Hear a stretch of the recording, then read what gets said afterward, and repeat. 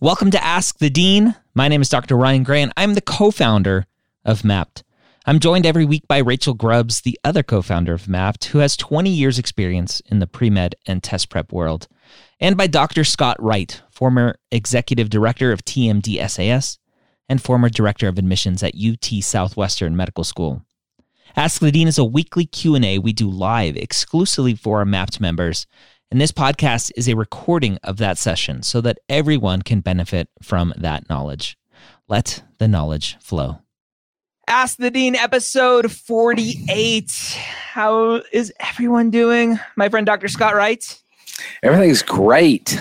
Yeah. Doing well. Fantastic. And my co-founder of MAPT, Rachel Grubbs. How are you? I see you're fantastic, and I raise you a fantabulous. Oh, wow. We're gambling now. Oh, wow. Well, we are in the throes of National Premed Day planning. 30 sessions, close to 40 speakers across those 30 sessions. We're going to have some fun on National Premed Day. Yep. Right, Rachel? Indeed. Yes. So everyone can go register at nationalpremedday.com for that. Which I probably have a banner for. I mean, it seems like the kind of thing I'd have a banner for. Yes. Seems like it. While you're doing that, again, that is May 28th, 2021, starting at like almost 10 p.m. or 10 a.m. Eastern, I believe. Going for a big chunk of the day. Not like last year where we were live for 12 hours straight. We'll be a little bit less this time across 3 different tracks. So that's exciting. Again, nationalpremedday.com, as that says there. Cool.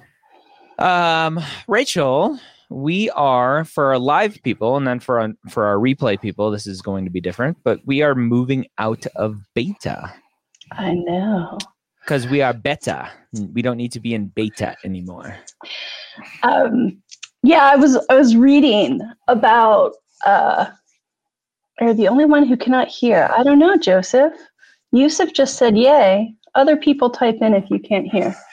I was just reading about beta. I mean, you and I made an informed choice when we did this, but I was getting like a kind of a bigger lens on it. And, thinking about something like Minecraft that was in beta from 2009 to 2011. Yeah. Gmail was in beta forever. Yeah, for a long time. And the general rule of thumb on beta is part of it, obviously, is it lets you guys know, we know there's bugs. We hope that you'll work with us, right? And that was definitely the case at the beginning. We did have actually just a couple bugs last week, but other than that, we've been basically bug-free for months.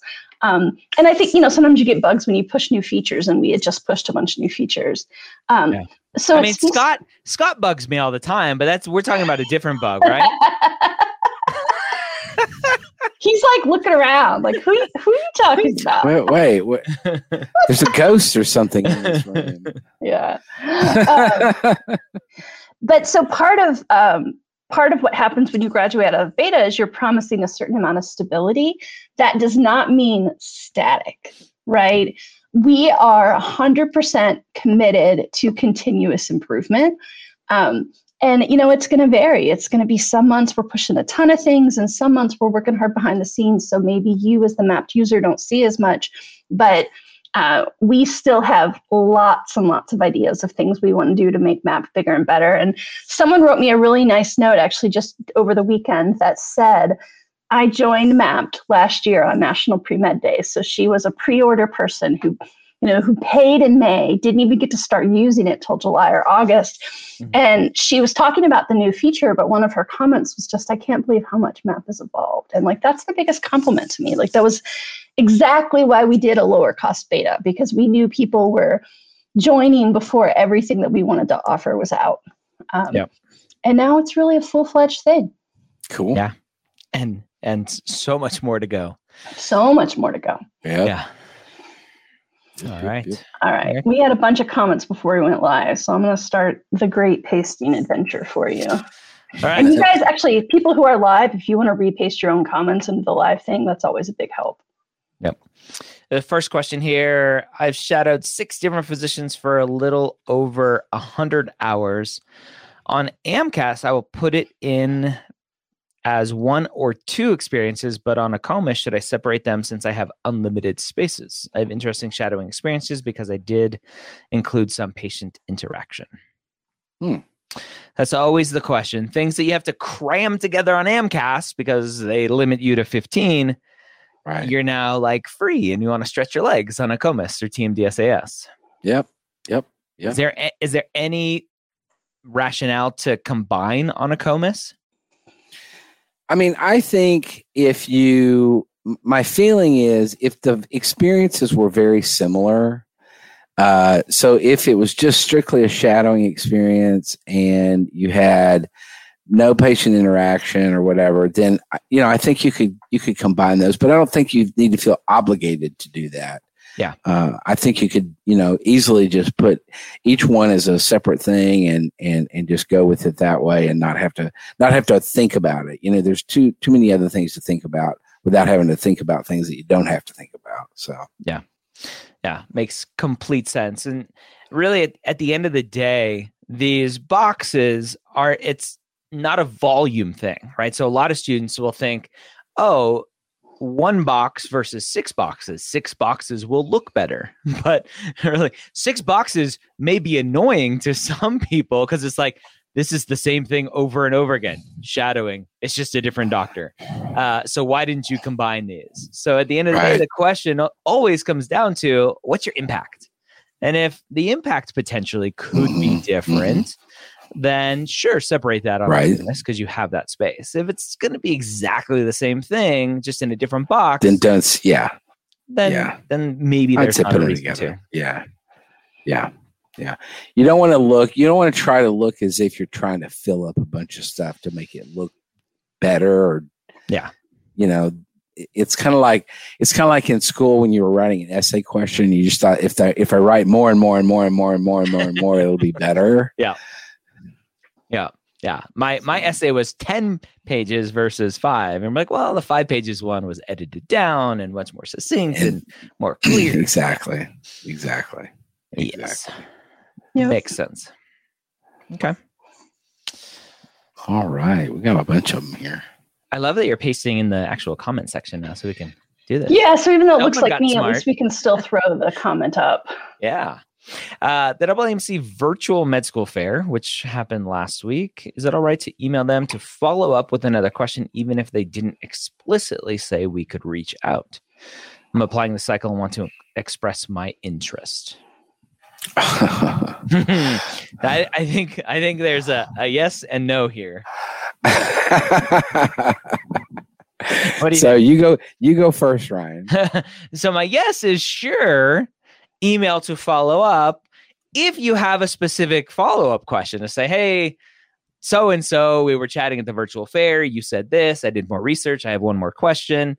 Not a, hey, we chatted and I'm really interested in your school. Like one is just an interruption and unnecessary because you're going to apply, which shows you're interested in their school. One is just a normal follow-up conversation. I agree completely. Yeah. Yeah. At the end of the day, my general recommendation for interacting with schools is, do you have a specific question or do you just want to bother them to say, oh, I was told that make your face known, make your name known, and that is good. And so students like, hey, and the worst question is, can you tell me what you're looking for? Or can you give me any advice? Like, don't ask that kind of stuff. That's not a question. Yeah. That is definitely not a question. Yeah. And it's funny because I think some of that advice comes from people who have experience in the workforce where it is helpful to network. And I mean, even then it varies, right? Because if I have a job with 1,000 applicants, I may or may not notice some sidebar emails.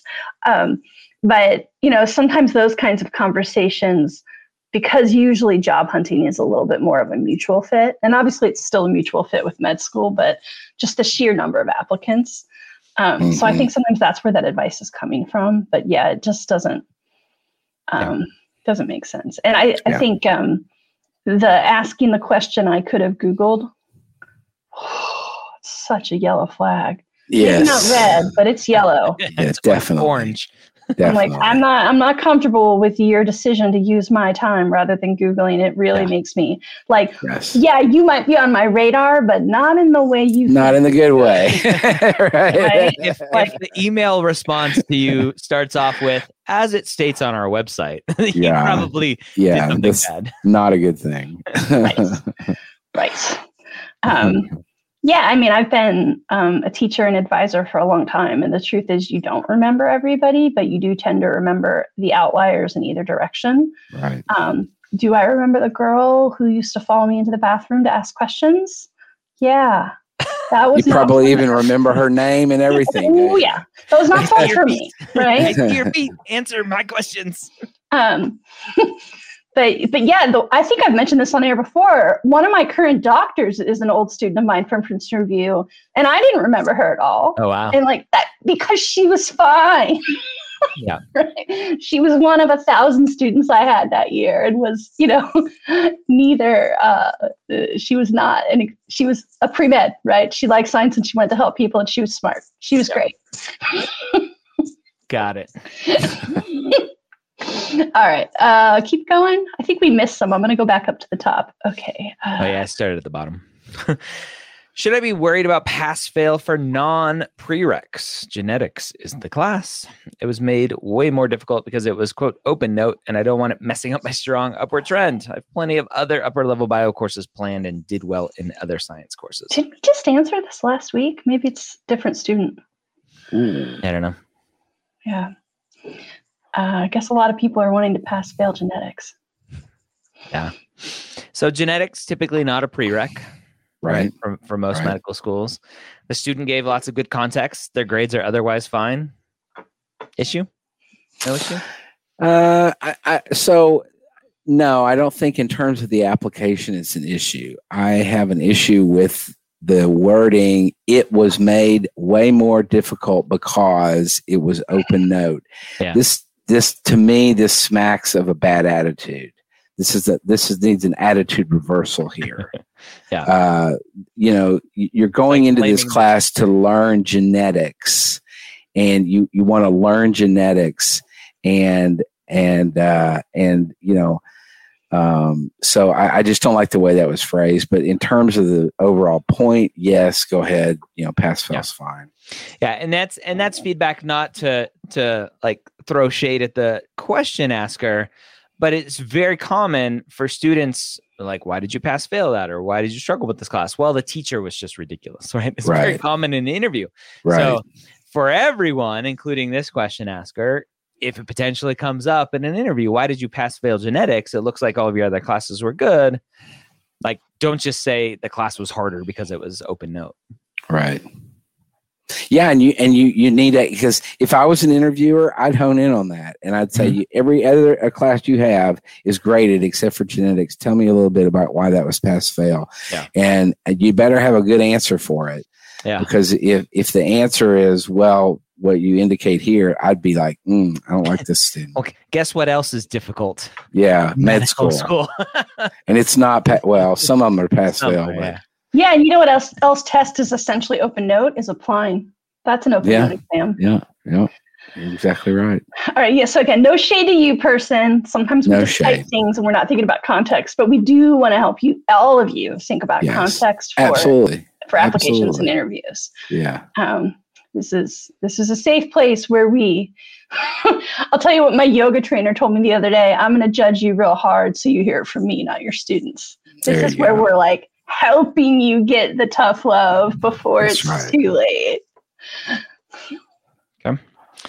If I'm starting an internship at a medical school on June 21st, however, I have onboarding April 27th before the official start day, can I add this activity on my AMCAS application at the end of May, or do I have to wait for the official start date in June? So this question's been coming up a lot from various people about activities starting after a student is going to submit their application. Can they still put it on their application, specifically AMCAS and ACOMAS, because TMDSAS does have a future activities section. But AMCAS and ACOMAS, can I add it on there to let them know what I'm doing? Well, I mean, you can in terms of the what, you can't in terms of the so what. Mm-hmm. You don't have any so what. There's no so what. There's like, no, I'm planning on doing this. I'm going to be to do that. Yeah. And so I don't know what you're going to say. If you add it as an activity, what are you going to say? I'm going to be doing X, Y, and Z. So you're just really describing, and that's fine. I don't think it's a downside to that, but it's just not going to have as much meaning right. to the med schools. Yeah. Yeah, I was thinking about that, particularly for AMCAS, right? You only have 15 spots. Do you really want to use it up on something that is just a job description, right? Not an experience. Agreed. Yeah, I agree with that. My general recommendation is always leave off the future stuff on AMCAS, and if schools are interested to know, it'll be part of their secondary application. A lot of schools will ask, "What are you planning on doing during this time, this application cycle?" Right. Yep. All right. Can we include names of people who were not patients in our stories in the activities descriptions, or should we put them in quotations as well? Pseudonyms. Can we include names of people So the good example would be the doctor, the name of the doctor that you're working with. And I think you include the name. If it's Dr. Jones or Dr. Smith or whatever, yeah. And absolutely. I don't see a problem with that at all. Yeah. So if you were at a camp or somewhere, soup kitchen or whatever, you can use real names if you want. There's no obviously HIPAA violation with those types of things. The one thing, and I just want to mention it here because it's come up a couple times with Application Academy students and reviewing things, is just because you don't use a name doesn't mean there's not a HIPAA violation included there. Right. So I had one very specific student say, I think they were part of like the athletic training or personal, what do you call that? Athletic training part of their school. And it was a big Division I school. And they were talking about going to Texas to play a game and the quarterback tearing his ACL, didn't use the student's name, but all I had to do, and I did it live with the students with me, I said, QB, Texas, torn ACL. And I saw who it was. I'm like, that's it. That's a HIPAA violation. If I can figure out who it is, so you just got to be careful. Yeah. I was thinking about that too in one other lens, which is like, sure, I think, if you're talking about a doctor, it makes sense to probably mention that person's name, especially if maybe they also come up later as like letter of recommend or supervisor title or something like that. But you could probably do a gut check on whether or not you'd want your own name used. Like there are going to be some stories where the name just doesn't matter. And it's just as easy to use a fake one. Yeah, exactly. And I think, honestly, like I know people like rubrics in black and white, but probably your gut is pretty good, right? If you think I would have no problem with strangers reading this story about me, then it's probably fine. Yeah. Yep. When writing about research, one of my most meaningful experiences, should I discuss what I did using heavy scientific terms or focus more on what I learned? Asking because I heard most people who read the apps are not MDs or science PhDs. Well, I don't know if that's true. That. Yeah, I don't think that's true. But yeah, I mean, definitely, I think you should focus more on what you learned. It's the so what part. And I don't agree with the other part being the people who are reading the apps not being MDs or PhDs. I think often they are. Yeah, it depends. Obviously, depends on the school, right? Admissions offices have some people from the community and nurses and lawyers and other people, but definitely plenty of MDs and science PhDs who are part of the faculty. Oh yeah, reviewing those applications. Yeah, particularly once it gets to the level of interview and the admissions committee itself, that's faculty that's at med school. Yeah. What makes me nervous about this question is it gets back to that what versus so what. If you're using a lot of heavy scientific terms, then I'm worried that your description is going to be a very what heavy description. Yep. And I want to know what you learned, what you got out of it. Yep. And I just doubt you're going to need that many science heavy terms to tell me about your experience, not about your day-to-day duties at the lab. Yeah. But think about it like this too. Just because I'm a physician doesn't mean I'm familiar with your research. Right. That's so right. explaining it super scientifically and very technical doesn't help me understand anyway. Yeah. That's right. That's right. Well, Yeah. And go ahead. No, go ahead, Rachel. I was just thinking about bedside manner, right? Like I have a pretty strong vocabulary. So when I don't know a word, I feel pretty comfortable. But I can't tell you the number of times I've had to call out a doctor who mostly I really like and say, you just used a bunch of words that mean nothing to me. I need you to try again. And I'm like, just think about who your audience is. Yep. And yeah, so is it whether or not they know those terms, but it's also like, are you being a clear communicator? Right. Yeah. That's right. Yeah. And your application is your first opportunity to communicate. Mm-hmm. And that's right. Yeah. Knowing the fancy terms is not as impressive to me as knowing how to turn that complicated thing into something digestible. Yep. All right. Let's keep going. I know Dr. Gray recommends showing impact in the activities via stories. For a lesser known activity, would you recommend explaining the activity plus a story of impact, 50-50 split? A high school color guard performing arts instructor who mentored low socioeconomic status students. So I've actually added more context around this statement just within the last couple weeks. And the context around it is exactly this. If it's something, I've always said, right, a reader knows what a scribe does. You don't need to explain to me what a scribe does. A reader knows what an EMT is. You don't need to explain that. Mm-hmm. And my assumption is in that context, the opposite is true too. If you have some sort of obscure thing, then yeah, explain it briefly and then show me the so what, right? But that never truly got communicated. Like everyone was like, oh, everyone knows what everybody does. And so I don't need to explain any sort of job. But no, like full context for scribe, EMT, very basic things. The assumption is a reader's going to understand that. You don't need to go in depth explaining that at all. For something like this, potentially, write a sentence about what it is and what you did and then impact. Yep. Perfect. Yeah. I mean, I've spent years working with SES students, so that term's familiar to me, but I don't know if it's commonly known. Like, people might say like reduced and free lunch, and they're like, oh, that's what SES is. Like there might just be other ways to describe it that I don't know if everyone knows it's. So, I mean, I think this person who asked gave a great example, right? I bet you a lot of people know that term, but maybe not everyone. Yeah. Yep. Agreed. Cool. It's amazing. Adding more context into what I say actually helps. Yeah. Not everyone reads my mind. How dare you? That's all right. How do public medical schools look at applicants from adjacent states? I am a New York resident and was told that while New Jersey public schools don't look at any New York applicants as in-state, they are given more consideration than the typical out-of-state applicants. Any validity to this? I think there is some validity to that, depending on the state. So, for example, here in Texas, there are some counties in the eastern part of New Mexico where those people are considered in-state Texas residents for the Texas Tech Medical School that is out West Texas. So I think it can be applicable. So it depends on the state. It depends on, and it may not be the whole other, adjacent state. It may be just certain counties in that state. Wow.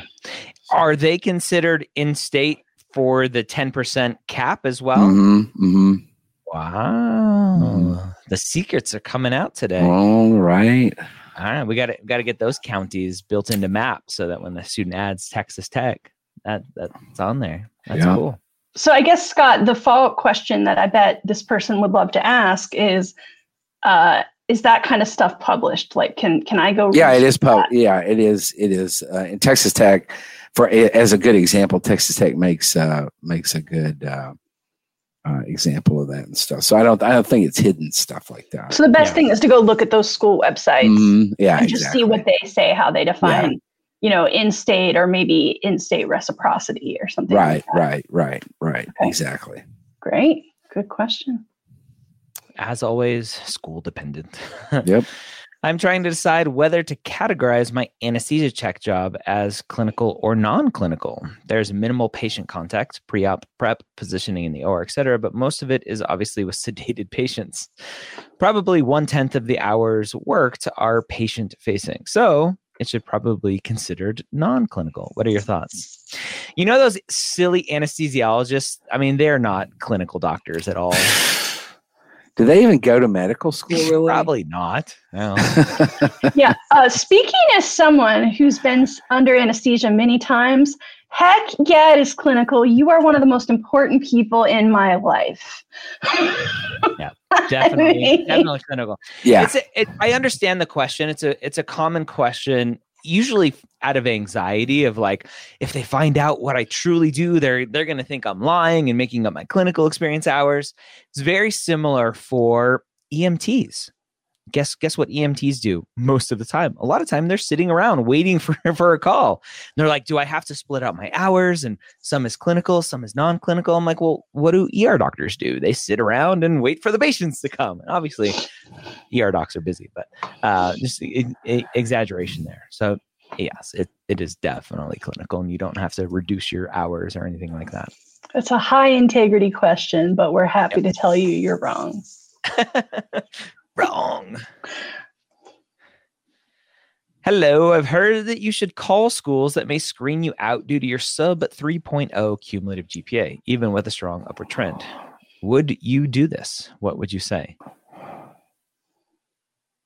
So, someone who started poorly, strong upward trend, but maybe still gets digitally shredded.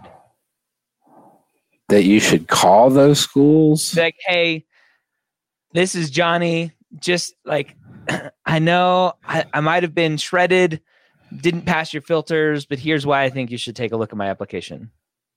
No, I would not. No, just leave it up to chance.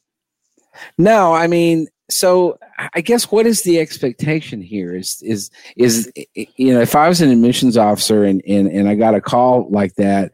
So in other words, what they're saying is, hello, I know you can't really read, so I'm going to tell you over the phone. I know that maybe you have all of your filters and everything set up the exact way that you want them, but you still might have missed my application. Mm-hmm. And so I just want to let you know that you should mm-hmm. still look at mine. Mm-hmm. Mm-hmm. So to clarify, right, and we're poking fun, schools have the ability to filter based on trends and not just 3.0. Correct. They can say, we want to filter everyone less than a 3.0 who also does not have a strong upward trend. Mm-hmm. Mm-hmm. Right. And so you have to trust that the schools understand. Oh. Will a phone call potentially help? An email potentially help? Maybe 1 out of 100. We don't know, right? Yeah. But in general, the more interruptions, the worse. The worse attitudes. Yeah. Do you know, and because they get lots of applications, and I always put it in these terms, what if everyone that submitted an application made a phone call? Yeah. The phones would ring nonstop. It would be impossible to deal with. Yeah. Mm-hmm. And a good example of that is here in Texas. I think this is a national trend this year. The applications this year from last year were up 20% this year. 20%. So they're getting, there's more and more and more. So, yeah. I was just having like a little, how does this apply to regular life? And I'm like, if you were on Tinder and you swipe left 100 times and then somebody you swipe left on got your number and called you, do you think that would help that person's chances? No. So I did the math, assuming 8,000 applications, 2 minutes for each phone call over the course of an 8-hour day. That would be 33 straight days of being on the phone talking to these students. Yep. Yeah. I mean, they wouldn't have time to go through the apps, which is the whole point. Yep. And yeah, I think we're all feeling kind of spicy, spunky today. And we still love you guys. We're just trying to, give you some checks. I understand exactly where that question's coming from, but it's not going to get you the result you think it is. The best thing to do is put forward your best application and trust that they are looking at the numbers multiple ways. Yeah. Yeah. And I've talked at a lot, and maybe this is where this question is coming from, is at the end of the day, you are the only one who's going to advocate for yourself. And advocating for yourself sometimes is making a phone call, sending an email, and you have to think about, like, will this make a difference? Am I different than anyone else applying? Do I think there truly is a reason why they should look at my application for one reason or another? And do those checks and balances. And if you still think you should call, then call, but know that it may not go well. Yeah.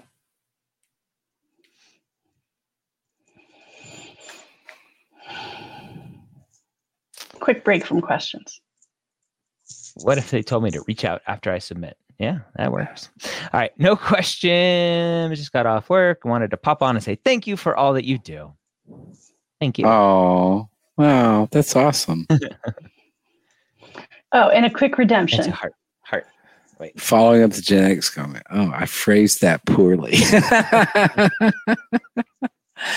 The instructors themselves told us it was made more difficult to allow for open note exams as opposed to proctored ones. Okay, that makes sense. Thanks for your help, though. I won't be blaming anyone for the PF but myself. Nice. Right. We would have loved you and given you the benefit of the doubt anyway, but we love a mensch who steps forward and corrects themselves. We all learn and do better. There you go. What section of the application would you suggest listing foster care under? I've been a licensed foster parent for 4 years, and it's a big part of my life. Is it an extracurricular, a hobby, a volunteer? That's a good question. Wow. I would say... I wouldn't call it a hobby. Yeah, I wouldn't call it volunteer either, because you get money from the state to take care of the kids. This might be one of the ones where we don't all agree, but here's what I'm going back to. A couple months ago, somebody had said, I'm a mother. When do I mention my kids in the application? And we said, you don't unless it's relevant to your application. And not like it's a secret. I love having med students who are parents or who become parents, right? That's great. But I guess, foster care is definitely a different kind of parenting, but I might come down on, unless you can tell me how that's related to your desire to be a physician. I don't know that it needs to come up, Yeah, that's a good point. I would challenge that last statement just in general. Like, I don't think everything has to relate back to medicine and why you want to be a doctor. And sure. Yeah, that's true. But I just think, like, would you talk about your spouse? I think there's just something different about being a foster parent. Like, you obviously have a heart for doing something. It's obviously a lot more involved than being a parent where you have your kids and you love them and whatever. You love your foster kids too, but I don't know. But my question will come down to, do you get paid to be a foster parent, or are you getting a stipend or pay to support? Yeah, that's what. That's what I mean by that. So I'd probably put it under volunteer. Probably. I think there is a category called other. There is, yeah. Yeah, that's true. You could use. This is a big part of who I am, and I wanted to list it, but I wasn't sure how to categorize it. Yeah. That's a good point. Yeah, I think that tells me a lot about someone if they're a foster. Foster parent. Their compassion and Yeah. Okay. I'm choosing between a job that's a combination of an MA scribe with derm tech certification, company will pay for this, or a scribe at the teaching hospital affiliated with the medical school I want to attend. Ooh, I don't know which is best because I'm very interested in both, but can't do both. Any advice?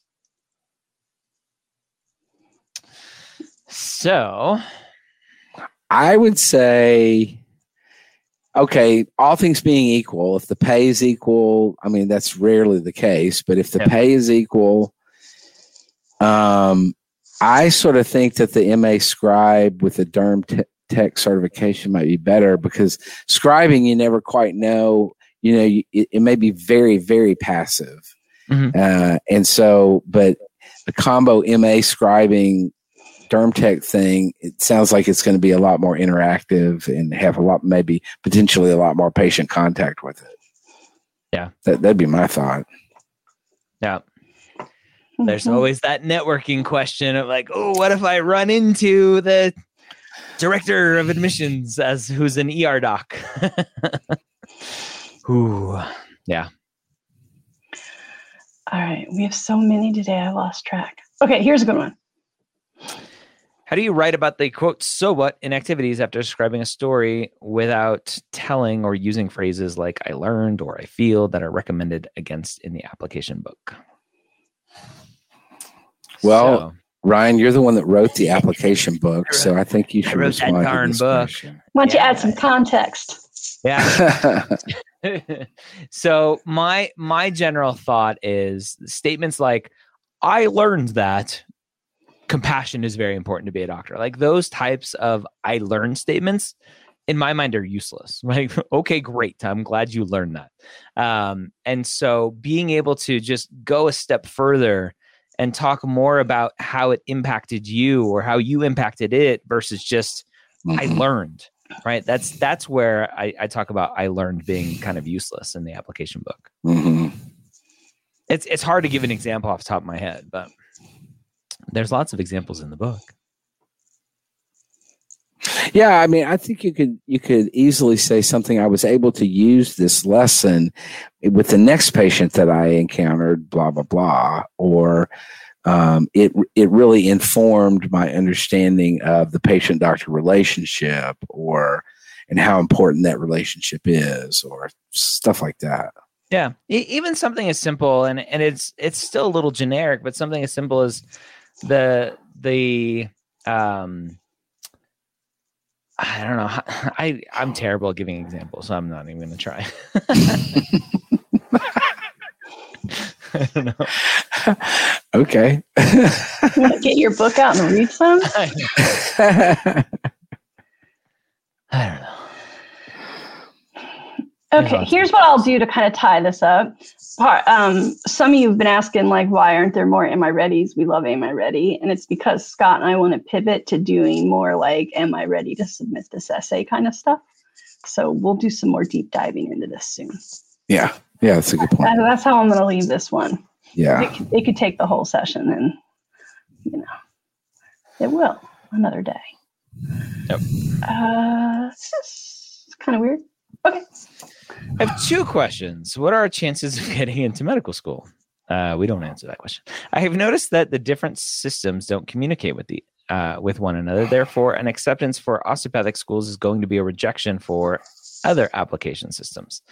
I'm currently a nursing student and graduate in December. I'm going to wait a year to get my feet wet and apply. Would you recommend this? So I've talked about this first question before, and basically said your chances of getting into medical school are not 40%, right? That's what AMCAS tells you. It's 40% or 41. Yeah, it's higher than that. Yeah. It's higher than that because, as the student rightfully says, the application services don't talk to each other. Right. And so a rejection on AMCAS could be someone who got into TMDSAS or got into a COMIS. Or a rejection on TMDS could be someone who got accepted to a COMIS or AMCAS. So the application services don't talk to each other, and there's not a lot of good data out there of what percentage of people applied to AMCAS, also applied to a COMIS, also applied to... And so my fuzzy math, and I just did a lot of like, well, what if, was like, it's closer to 50%, not 50%. Yeah, yep. That's what I was going to say, 50-50 shot. Yeah. I agree. And I think it depends on where you're applying. It also depends on, how many applications you put out. I mean, I think there's a lot of factors there. But if you're applying to all the Ivy schools, then it's going to be a lot lower than that. If you're applying broadly, and wisely, then I think, it could be even higher than 50% chance. Yeah. And obviously it depends on the application, Yeah. who you are and what you've put in there. Yeah, I didn't understand the context of the question. You guys had better reading skills on that one than I did. I was confused by it. That's why I went weird at the beginning. But I'm glad you guys were there. And then, the last part. Second half of that question. Yeah, the last part was, I'm a nursing student and graduate in December. I'm going to wait a year to get my feet wet and apply. Sure. Yeah, I think that's reasonable. Yeah, for sure.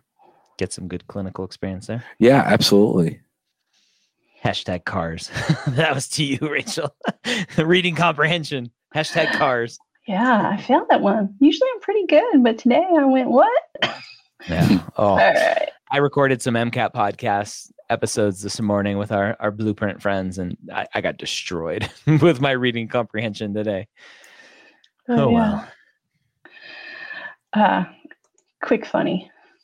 Don't expose us EMTs like that. Come on now. Yeah. Sitting around waiting for the calls. It's pretty well known. Yeah. Okay, I'm going to skip one because it's too long. But the person who asked about, will AdComs look at each of our classes on an in-depth basis? If you want to shorten that to 400 characters, I'll come back to you. But you got a lot of words there that I can't read because they get cut off. Would I look like an annoying neurotic pre-med? Yes. The answer is always yes. If you started off like that. If I try to explain one grade slip up where I still received a decent grade, but not a 4.0, it's fine. Yeah. It's fine. Yeah, you don't have to have a 4.0. You would look like a neurotic pre-med. Yes. Yes. Welky's getting some shout outs in the comments. Oh, Welky. Oh, yeah.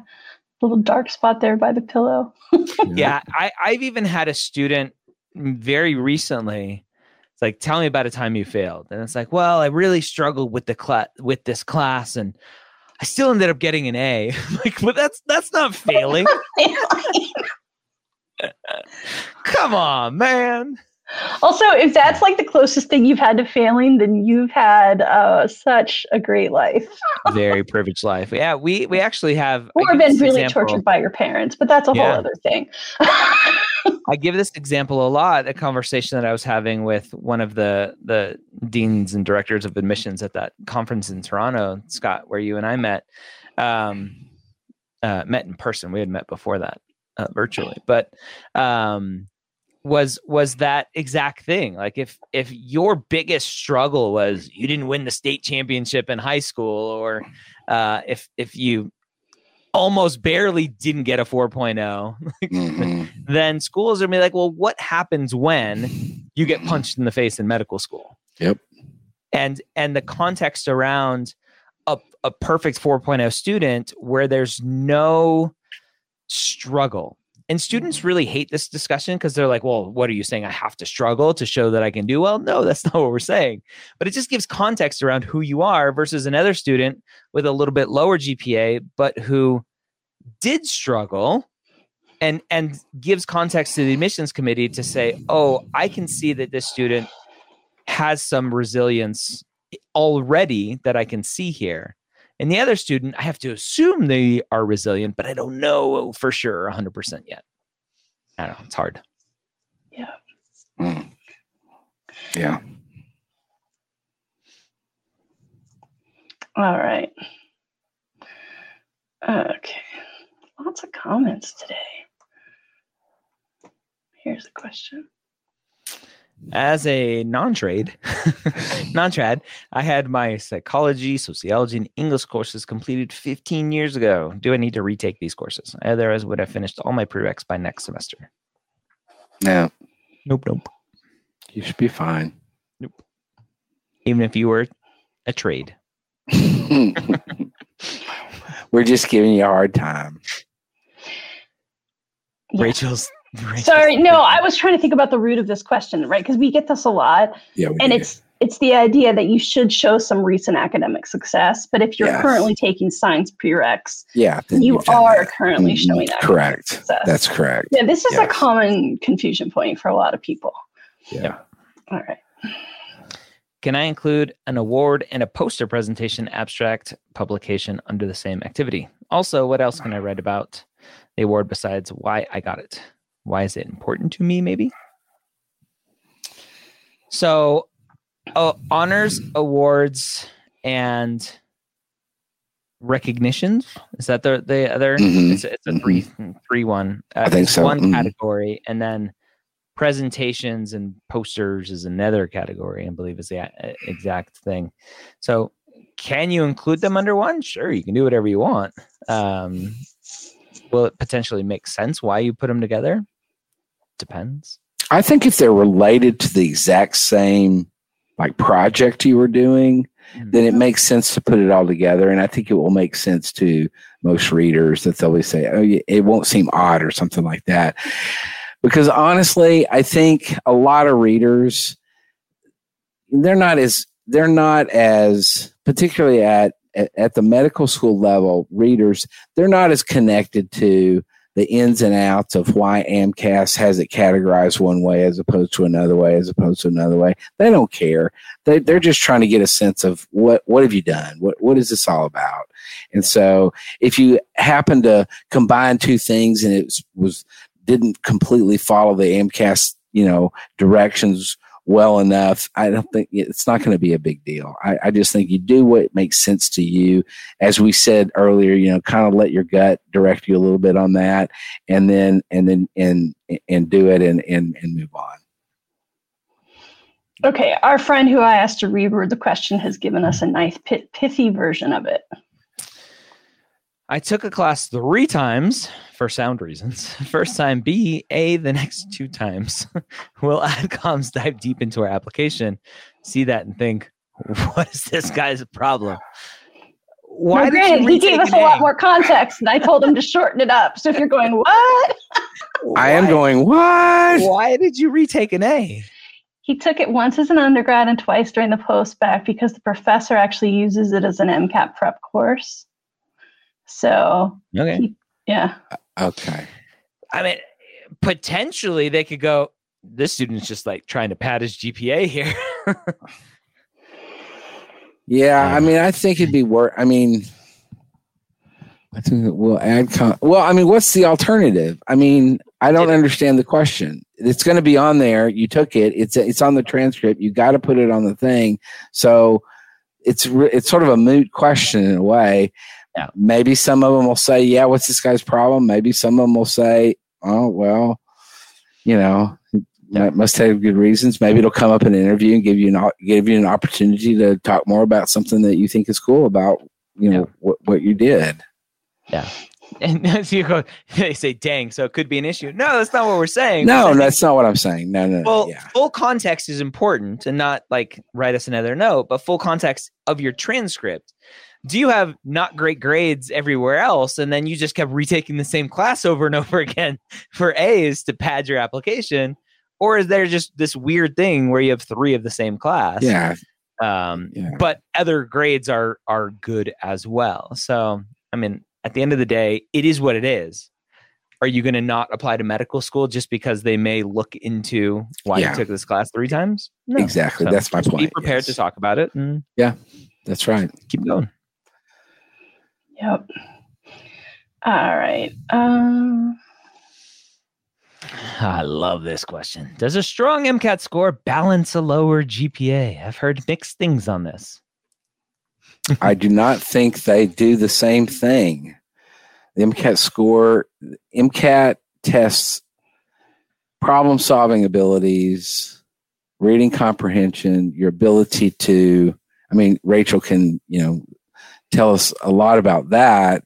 And a GPA is, can you stick out day in, day out, classroom stuff, study, discipline, et cetera, et cetera, et cetera. They do different things. So no, I do not think one balances out the other. Yeah. Where I've been adding a little bit more context around this is, at the end of the day, a higher GPA always helps. At the end of the day, a higher MCAT score always helps. Always helps, yeah. And for schools where potentially they're converting everything into a rubric, or they're using a rubric to convert everything into points, and an MCAT range gets converted into points, and obviously a higher MCAT gets converted into more points. Well, then sure, you could technically think about it as a higher MCAT helping a lower GPA just because you get more points mathematically. Yeah. Mm-hmm. But a higher MCAT score always helps. Yeah. A higher GPA always helps. So the answer is always get as high of an MCAT score as possible, right? It's the same type of question, Scott, of like what's the point of the question in my mind? Get a high MCAT score. Now, if they're trying to play a game of like, well, I need at least a 510 to balance out my 3.2, like you can't play that game. Yeah, you can't. Then that was my point. Yeah, you can't because they do different things. Yeah. Also, I mean, this isn't in the question, but I feel like one of the unspoken questions in this question is, are you talking about a lower GPA or are you talking about not having a good upward trend? Right? Because if you got the best upward trend you can get, then as hard as it is, you kind of just need to let that cumulative number go away from your brain. Yes, that's right. That's right. Or call and bug the AdCom. No, don't do that. Send them 12 emails. Will more emails balance out a lower GPA? What if I follow her into the bathroom? Will that help? Or to her car in the parking lot. I heard. No, never mind. It's too far. Anyway, here's a good one. Are you planning on releasing more mission accepteds? Love them and could really use some success stories for motivation. So that's something I do on the medical school HQ side of things. Yes, the answer is yes. We are finishing up recording season 3 of Application Renovation, and then we will move on to Mission Accepted. So it's just based on timeline of the application cycle. Right now, application cycle's basically winding down. Everyone's been accepted, who's accepted, and we'll start doing some of those recordings. Yep. All right. Looks like we've come to the end. Lots of promise today. I feel like our live audience was just as spunky and lively as we were. At some point, they were talking about whether or not they were going to get punched. And I never did get the context on why they were worried about it. So I'm just assuming they're having their own chats in there. No, it's something I said. I said, I was talking about resilience and a student who hasn't had any challenges when they get punched in the face in med school, which is a play off of Mike Tyson's quote, everyone has a plan until they get punched in the face. Yeah. Gotcha. Like our UFC fighter this past weekend. Oh, yeah. That was not good. Anyway. One last question thrown in there. You want to grab it? Looks like two more, actually. Here, do this one. Yeah. How should students with instructional approach admissions, especially if it's academic integrity related? I'm assuming institutional actions? Yeah, I think that must be what it means. Yeah. Yep. Yeah. So institutional action, #read the book. I have some examples in there of institutional action essays. Academic integrity is tough, right? As we say a bunch here, time heals all wounds. If it was a academic integrity issue senior year versus freshman year, that's going to play a lot differently. Yep, absolutely. And, and I think what you have to do is you just have to explain it and say, I messed up. I learned a lot from it. I'm a different person now, having gone through this experience, and then just let it. It's going to play out how it's going to play out. Own it. One of the examples in my book. Yeah, one of the examples in the book is a true thing that a student wrote of like, I was falsely accused. I'm like, nope, that's not going to work. If you got dismissed from school, this kid was kicked out of his school. Oh, wow. You weren't falsely accused of anything. No, yeah, that's not. Oh, we'll do one more. There's a couple more trickling in, but somebody who asked one like 20 minutes ago, I missed. So I want to give them preference. Yeah. Depends, right? Oh, wait, let's read it out loud for the listeners. How many times is too many times to retake a course? I would say if you're having to take a course more than twice, Pi is too many. Yeah, then that's probably not a good sign. And I mean, I think with all of these, it's, we give tough love not because we're judging you, but because we want to help you. Absolutely. We talked about that one-off case where the student took it 3 times because he took it once academically and twice as MCAT prep. Like, that was a weird case. But in most cases, if you're retaking, it probably means you need a better grade. And if you need a better grade, we want you to dig deep and really reflect. Yeah. What happened that was so tough for you? What resources are available to you to help you get through that tough course? Does your campus have a tutoring center? Is the tutoring center virtual now that we're still in pandemic life? I've talked to a lot of students over the years. This is often more specific to MCAT prep than academic issues, where they'll say like, oh, I just didn't allow enough time last time. And I'm like, great, what's happening this semester? And they're like, well, I'm working 40 hours a week and I'm taking a full load. Well, I still have to take care of my little sister. And I'm like, first of all, you're an amazing person and I love you. Second of all, that sounds like too much. Yeah. It's the old adage, fool me once, shame on you, fool me twice, shame on me. Yeah. So the question will always come back to, great, we all make mistakes. We all struggle in organic chemistry, biochemistry, whatever class it is, needing to retake it. Makes perfect sense. Struggling again, the question is, why didn't you adjust? And what does that tell me about you? Now, obviously, if you need to take it again, and be very prepared to talk about why you have to take it a 3rd time. Yeah. Hopefully not a 4th time. Right. Yeah, and whatever time you're on, just make sure this next time is the last time. Yeah. And some institutions they're not going to let you do that. There are a lot of colleges and universities that after the second retake, then they won't let you retake it again. Yeah. Has the MAP team ever had an in-person meeting? We got to get you out of these little webcam boxes. Agreed. So what's fun is Rachel and I have never met in person. Scott and I have met in person at a conference. Mm-hmm. Rachel and Scott have never met in person. No. So one day. We're all vaccinated now. So yeah, that's right. Yeah, I'm vaccinated, and this weekend I'll hit my 2 weeks. Same here. I was sort of hoping that pandemic life plus rising environmental concerns would mean I would never have to get on a plane again. But I might make an exception. We're not going to use our private mapped, our private mapped owned plane. Our jet. I bought our mapped jet for no reason. Man, if we had the kind of money where we could just buy ourselves a jet for fun, we'd be doing something really different. That'd be fun. Nice. Vax crew. Yeah, we are definitely a Vax crew. Yeah, we are. Which I would assume, I think most of our listeners are probably pro-vaccine. Yeah. Hopefully, fear of flying.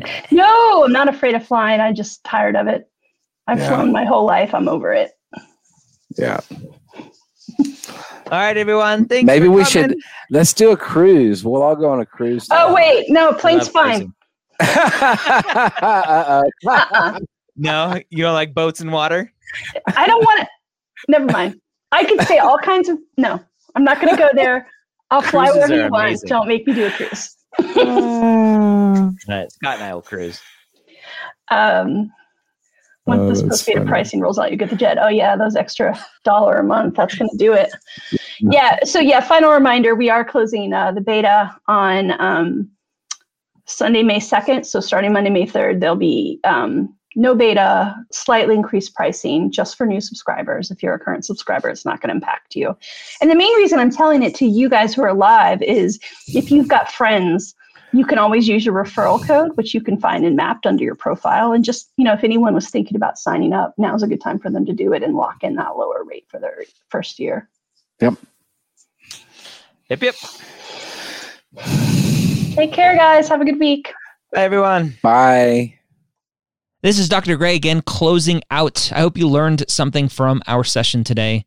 If you haven't yet checked out Mapped, I invite you to try it for free for 2 weeks by going to mapped.com/podcast. track and navigate your journey to medical school using the only tool like it for pre-meds. We'll see you next week here on Ask the Dean.